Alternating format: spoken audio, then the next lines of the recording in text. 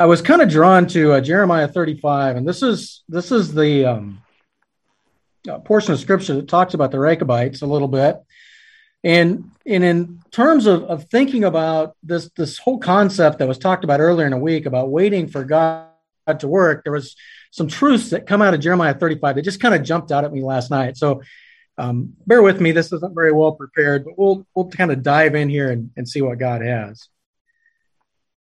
There's not a lot known about the Rechabites. If we look at biblical history, they kind of go back to Jethro, the father-in-law of Moses, and the descendants of Jethro came from the area of Jericho and kind of lived in the wilderness in the south of Judah.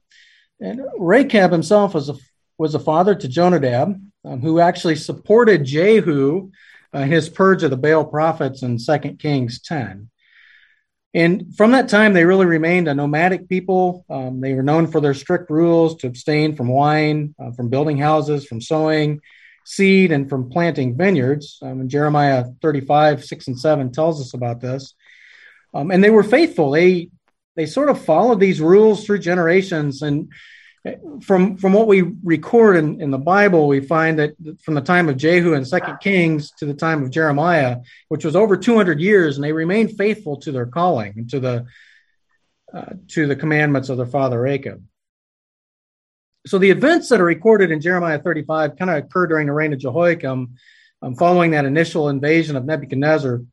And this invasion prompted the Rechabites to move or relocate to Jerusalem. And Jeremiah brings them into the temple for a test that others are to witness as a lesson in faithfulness. We know very little about the persons that are mentioned in verses 3 and 4. Messiah, who was probably the father of Zephaniah the priest, he oversaw the money given to the temple for repair. The rest of those that observed, we can maybe assume that they were probably the religious leaders of the day. We don't really know, but there was a group of people that were brought in to see what happened here in verse 35 or in chapter 35. And Jeremiah does something that seems kind of strange. He sets wine before the Rechabites and tells them to drink in verse 5. And it seems like kind of an innocuous request, but there are three very interesting truths that come from this. First of all, that they are a separated people. Jonadab had apparently given very strict commands to descendants, to their lifestyle. Verses 6 to 10 really tell us about this. Instead of settling down in houses and cultivating fields, they were to dwell in tents as nomads. We're not given the reasons for the commandments. Perhaps Jonadab was concerned over the fact that God had prophesied that once the people of Israel settled into private homes, as they took the lands, they would become forgetful of God because of their abundance. And maybe he wished to avoid that. He also commanded them to avoid wine. Again, maybe motivated by the restrictions against alcohol in the Nazirite vow, or maybe there were other things that he had witnessed.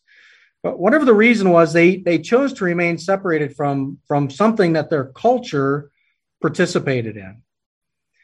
In any case, Jeremiah 35 does not say that God approved of these restrictions. The Bible doesn't specifically condemn any of these things: building houses, farming, alcohol. I mean, this is really more about a lesson of obedience.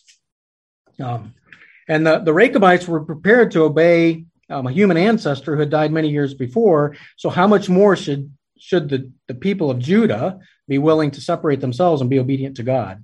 So again, we see they were separated. We find here they're tempted a bit. In verse 35 or verse 5 of chapter 35, Jeremiah calls them in. He sets wine before them and says, "Drink." Here they were invited by a holy prophet of God to partake in wine in a consecrated place in the temple. And it's easy to find people who will look at this circumstance around them and say, it must be all right to do this. This is being taught. It's being something we're being asked to do.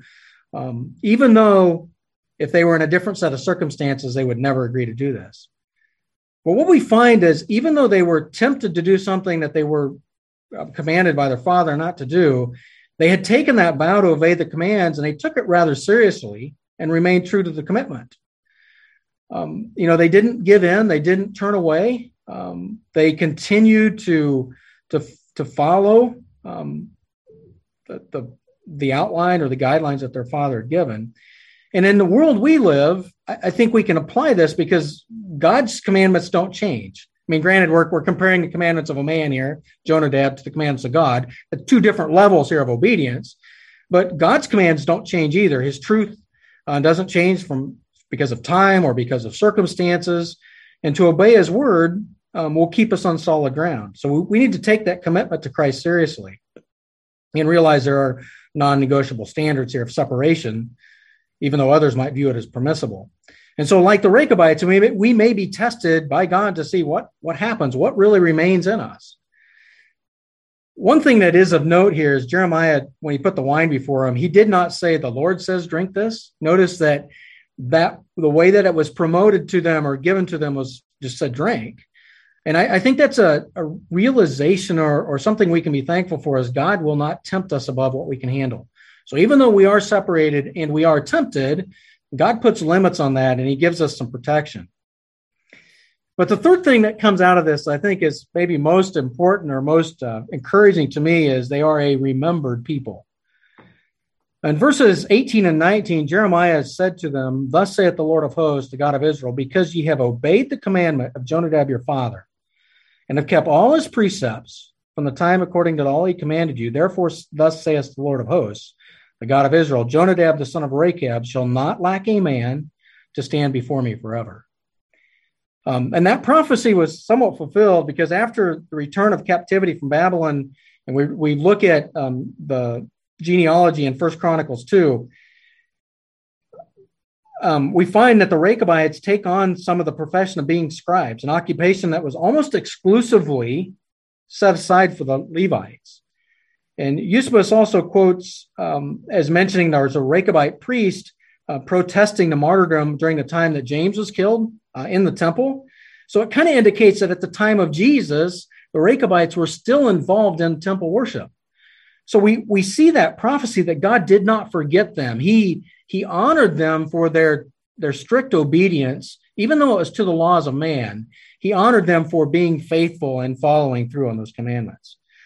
So when we think about that in today's culture, we really are in a time of waiting. We're waiting for God to move. We're waiting for God to answer. We're waiting for the return of Jesus. We're waiting in a world that seems to be racing toward hell with seemingly no concern whatsoever of the condemnation that's coming or the consequences that God's going to give them.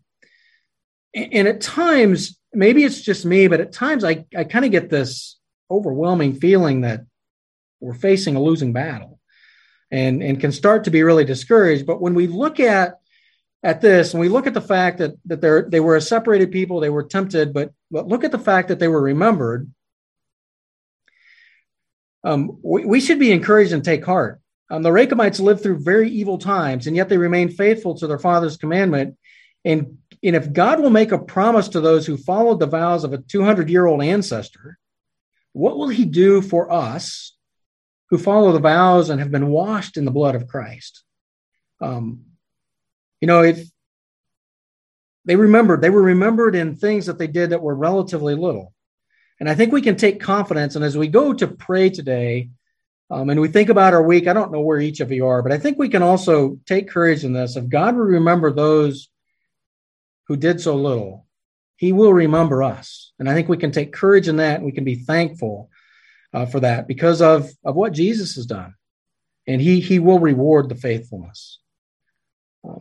So with that, just encourage us as we go to prayer. Let's be thankful. Let's be appreciative. Let's be encouraged of what God will do.